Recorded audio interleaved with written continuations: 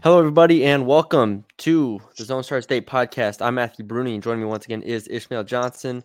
We're going live on YouTube and Twitter, or X, however you want to call it, for this instant reaction of Baylor versus Kansas. This will be up on our YouTube channel as well, as well as the podcast platforms of Apple and Spotify. So if you haven't already, check us out there. Ish, how you doing tonight? We wanted to do a quick recap of this one since you've been a little under the weather.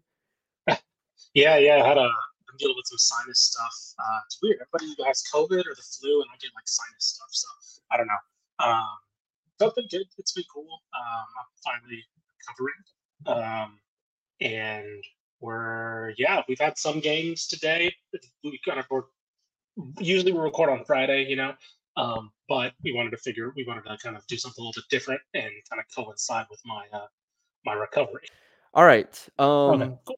So Kansas takes down Baylor 64-61. At the end, Jaden Nunn has a shot to tie the game. Then Kansas misses the front end of a 1-1, and they come down. Jacoby Walter has a 3 to tie the game, and they both miss. Kansas holds on, escapes. This game had a lot of layers to it, a lot of different things I want to talk about and break down. I think like the one thing throughout the entire game I just kept thinking was there's no way Baylor's winning this game. Their offense looks too disjointed. Obviously, they end the game with 21 turnovers to 12 assists, and it just never felt like they were able to get in a rhythm. And because of that, I was like, all right, Kansas at some point is going to pull away. And they were up, in the first half, they were up 10. And then they had the 3-point foul and the technical that cut it from 10 to 5. And then in the second half, Baylor hit back-to-back threes to cut from 12 to 6. So Baylor made the plays to take advantage of Kansas not pulling away. And they deserve a lot of credit for that, right? Obviously, Nunn had a few big buckets. Walter into a 17. As my cat makes his debut. Oh yeah, Cat's back. We haven't done an in-house podcast in a while. Yeah, there we are. Anyway, for those watching there, you'll see. But yeah, Easy C we'll talk about a lot as well. And Kansas was without Kevin McCullough. Baylor was without Langston Love, who's been a lot better for them. But overall, like I said, my general takeaway was it didn't feel like Baylor deserved to win the game. But then again, Kansas never did enough to really pull away and establish itself. So it was just two Big 12 teams just throwing haymakers in the middle of the ring and seeing what landed. Yeah, basically, was it me or did you also get the feeling that like Baylor let a lot of shots go, right? In terms of on offense, like it seemed like they were really hesitant. I mean, they're I believe they're the second best 3-point shooting team in the country, maybe the first tonight. But I felt like they really let a lot of things go in terms of pretty good looks. Ironically, it was 2 really good looks at the end that they missed, like you mentioned with Nunn and Walter. But yeah, again, it's hard to be critical when like you mentioned, like Baylor, you feel like Baylor shouldn't have been in a position to win this game. Then the fact that they are, then you add the fact that it's Fog Allen, and so it's like it's really hard to be like critical. Similar of the TCU game with Kansas, and then the Houston loss, right? There's been like all these things where it's like there's a little asteriskness to them. But when you are Baylor and you are kind of, you're playing for resume a little bit, right? You've taken some losses, taken some L's, especially dating back to last month, January, went on a little bit of a 3-game losing streak. And you're kind of looking to get these pad the resume a little bit, right? So this one obviously is a heartbreaker, but I agree. I don't know how to take too much from this. I believe they're still, let me double check on this. I believe they are 5-3 right now with Q1. I believe they're projected, at least Torvik has them projected to go 7-7 overall, which again, it's the Big 12. That's going to get them in. That's going to get them a pretty decent seed. But yeah, it's tough if you're Baylor's. You saw a game like this, especially after the game there in the week, which we can talk a little bit about, where we saw them. I thought they played Texas Tech really well. They didn't play their best game, and I still thought they played Texas Tech really well. So I can see where the disappointment is, but I'm with you. Like it's one of those like asterisk moments where you're like, I don't know, man. Like you kind of saw everything you wanted to see from Baylor, and then you add the fact that you're just playing, the best home court advantage in the country. And yeah, literally a shot didn't fall your way at the end.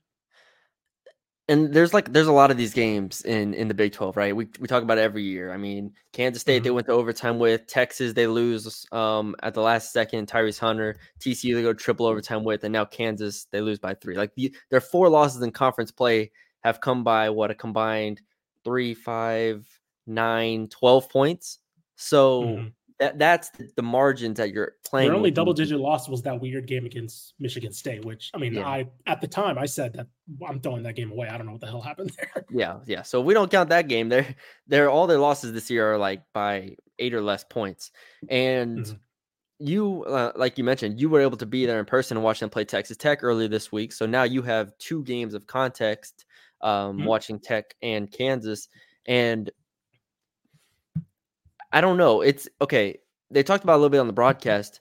You're right. They're currently 3rd in the country in 3-point percentage, 40%. But in conference play, they're only shooting 33.2%. Like they're 7th. Right. And it's felt different. Like it felt like they're having to really not muck up the games, but they're having to like pull these games out in a little bit uglier fashion. They're having to be a really good offensive rebounding team and just rebounding in general, which they are. And they're relying a little bit on like Yves Massey. They're relying on Jacoby Walter.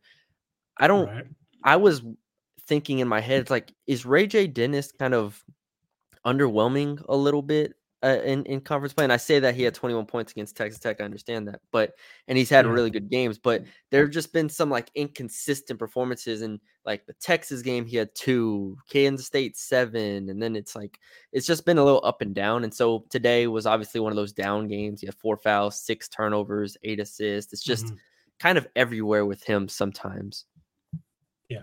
No, I kind of have been. I mean, maybe that's because me and you in particular, had really high expectations for him this season. We thought he would be, I think I had him on the first team, preseason team when I did the magazine. And, I usually consult you pretty heavily too. And so like, we were both like, yeah, no, why wouldn't he be there?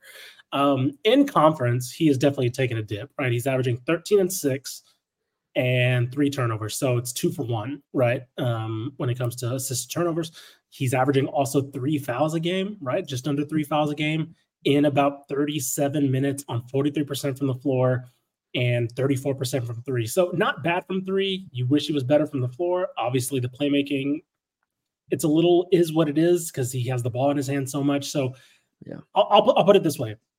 I don't think it's a coincidence that his dip has also coincided with Baylor's dip, I think, offensively as a whole, right? Yeah. I was talking during the Tech game when Tech went up, they looked really good in the first half.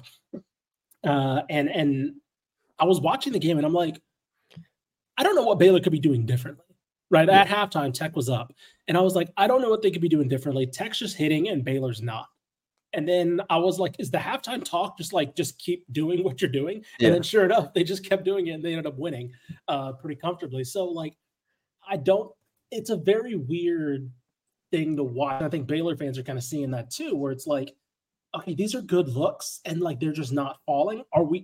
Did they just start the year so hot that it wasn't sustainable to what they actually maybe are offensively? Or I don't know, is it something different in the second half of the season? Because I don't know. I'm kind of baffled too, because I watched the team and I watched them, especially in the half court.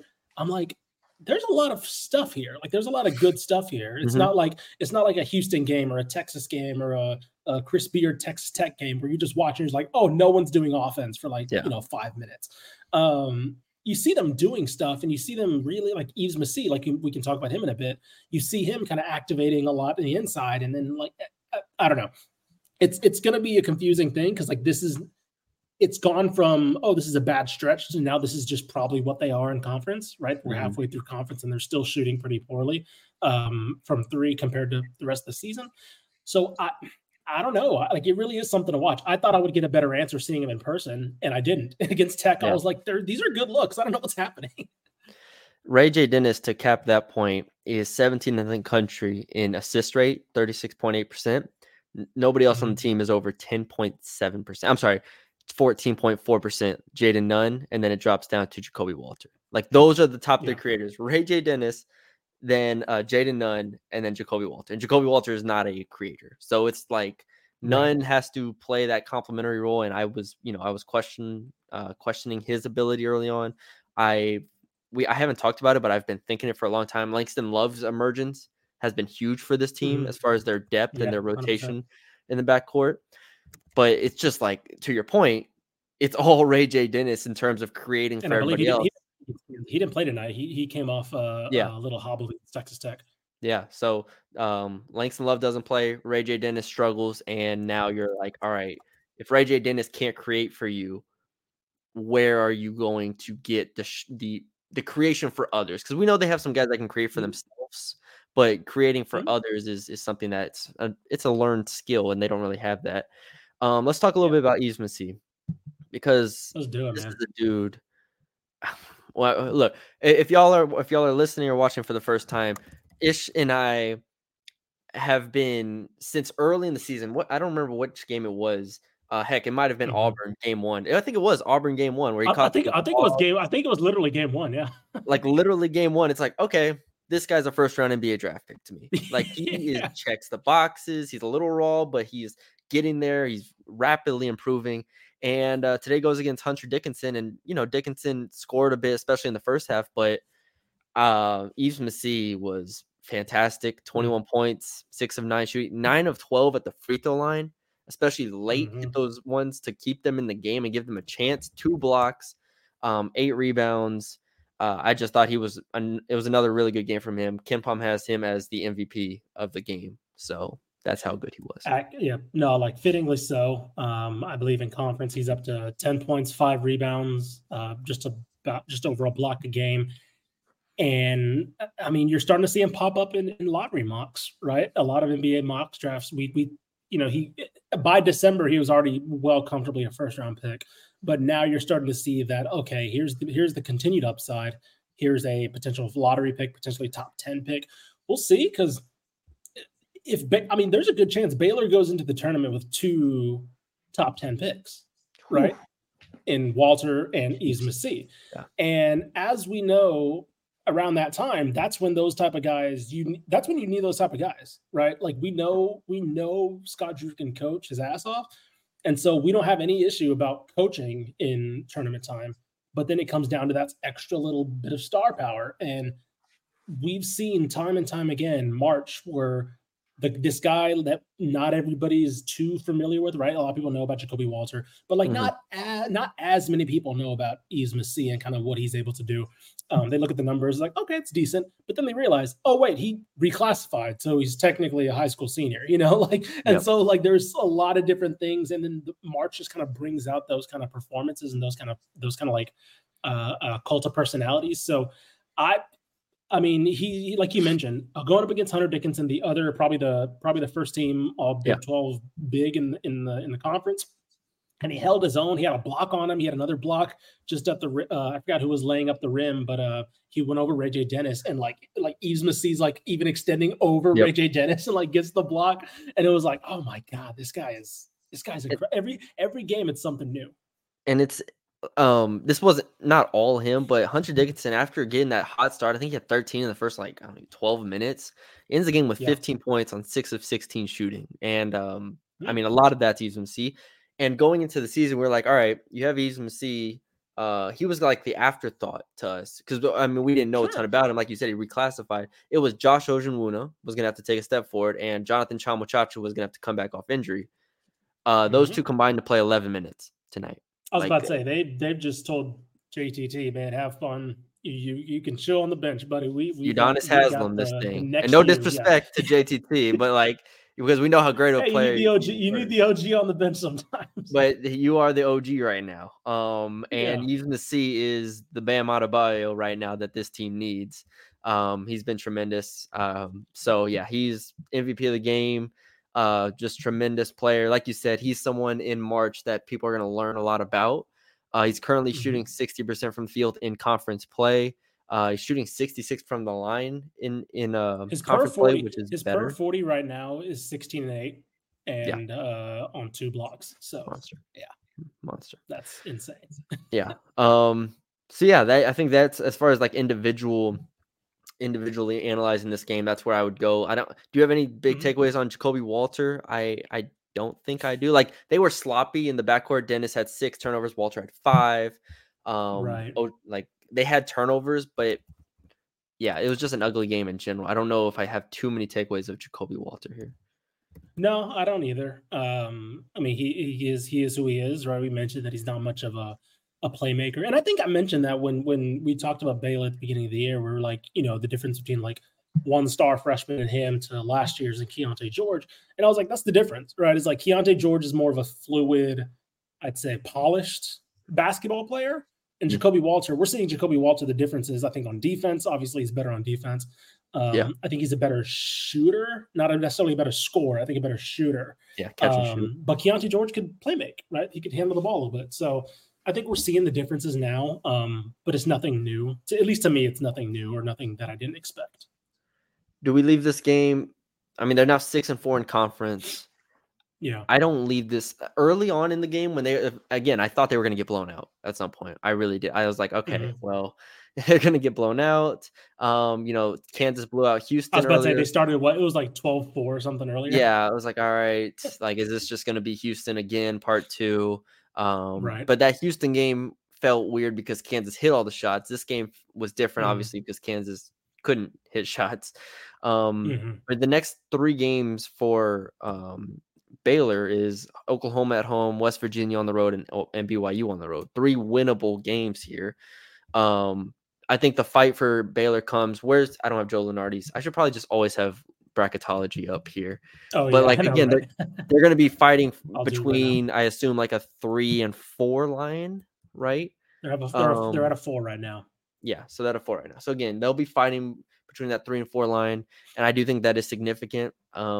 Especially in today's college basketball landscape where every team seems like it's as good as one another in the top 25. Right. I think it'd be huge to get a 3 potentially. So, we'll see. Yeah, I was about to say, just to give a context to that. Right now, if they were a 4, the 5s that would be in their range would be Creighton, San Diego State, South Carolina, and FAU. Right. Yeah. So that'd be basically the second round matchup. Now, if they were to get a 3, all of a sudden that goes to Colorado State, that goes to a struggling Kentucky team, that goes to Oklahoma, who they've beaten, that goes to BYU, who they've, so it's like, that is a big difference, actually, Yeah. This is, sorry, they haven't beat, I know they lost to BYU, but you know what I'm saying? Yeah, that's still, that's going to be interesting to watch. And this is going to be the last month of the season, always turns into bracketology time when we talk about these top teams. And that's what it's going to be for Baylor. So, anything else on Baylor? Did you see the Houston game? I was about to say, did you see the Houston game? Yes. Yes, I did. So, I watched a decent amount of it. Yeah. I'm wondering, because I remember after the Kansas loss, I said, I'm not going to take too much into that. I mean, I said it was disappointing, but like, you put it in a bag and you compartmentalize it. Yeah. Cincinnati kind of did some similar things versus that defense. And I'm wondering how much of that now is like, is that, again, blueprints, everybody can have the blueprint, but not everybody can execute it, right? But it was a lot of getting that simple pass off the screen to kind of beat the blitz. And it was a lot of short rolls and things like that. Like, it was, I don't know. So again, Cincinnati went down early, and so they were down, I think, double digits. And then Houston kind of stopped scoring. And so that's when the comeback kind of came. So, like, was it more Houston letting them back in the game, or was it more that Cincinnati figured out the defense and how to kind of like needle at it a little bit? I don't know. In the end, Houston ends up winning. So, like, it's still a win for them. Like, no issue. They won, I believe, 67-62 on the road. So, again, good win for them. But I'm just wondering, like, after the Kansas game, I remember mentioning, like, I don't think it's anything major, but giving up a huge lead and then having to battle back against Cincinnati, I'm side-eyeing it a little bit. It was a funny game. I did not watch all of it. I watched a good amount of it, though. Juwan Roberts was fantastic. Cincinnati's like, Fran mentioned on the broadcast, they're like a miniature version of Houston in a way. I think they're 8th in the country in offensive rebounding. They're real physical. They don't shoot a high percentage. So this was really that point guard, that freshman point, Jizzle James is like had like Yeah. an insane. He only had like 10 points or whatever, but he was like going off. He gave Yeah. Jamal Shed some work. It was he didn't pop off for like 30, but it was like you can tell Jamal Shed was having to work a little bit Well, the when he funny was thing guarding about him on the perimeter. Yeah, the funny thing about this game is Jamal Shed ends with 16 points and goes 6 of 25 from the field, and I think like 3 of those buckets came like in succession in the second half to help Yeah, them like kind of pull away a little bit. And you're like, oh, Jamal Shed's heating right. up, and then it's like, no, No, it not really. wasn't his game, but they kind of needed it. I Yeah. mean, him and Roberts combined for 40 shots out of the 69. And again, we're waiting for LJ Cryer to really, if like that's probably the crux of where when we talk about this team's limitation is like, all Mhm. right, and we've covered this before, but it's like, is LJ Cryer ever going to be that reliable number 2 guard? I mean, Emmanuel Sharp, I think, has been the more reliable player and the better player Mhm. than LJ Cryer to this point in the year. But if LJ Cryer, he played 17 minutes and he was 2 of 7 from the field, and it kind of falls in line with what he's been doing all conference, is he ever going to be that player to help Shed out? Because Shed just does not seem like he trusts anybody right now. Yeah, there's a bunch of Baylor fans who are probably like, interesting. Just kind of like as they hear the LJ Cryer discussion. By the way, 35% from the floor, 13 points a game, 2 assists for LJ Cryer. I mean, I kind of agree. Like, it looks like Jamal Shed kind of takes everything on his shoulders right now. Emmanuel Sharp has not been. He's asserting himself because he has to, but he hasn't exactly been the most efficient doing it. Yeah. I believe he's shooting also below 35% in conference. I still think that that's probably their best bet, just in terms of like all around play, in my opinion, as the next guy. But I feel like last year was kind of more the role he's built for, which is I think that third guy or Yeah. even that fourth guy. Yeah. Because of course they had Jarris Walker and Marcus Sasser last year. So again, maybe he's a year away from being a secondary guy like that, and they hoped Cryer would be the secondary guy this year. But yeah, the offensive stalling was a little bit of a throwback to previous years where we kind of saw Houston. We're like, there's that half court struggle again. Except this year they just don't have the firepower to weather that a lot of the times. Yeah. Well, they are. It's you click on their KenPom and you go to conference only, and it's like, all right, everything we just said is confirmed, right? Where they're shooting, they're 11th in the conference in effective field goal percentage. They're not great in the 2-point range. They're last in assists per game.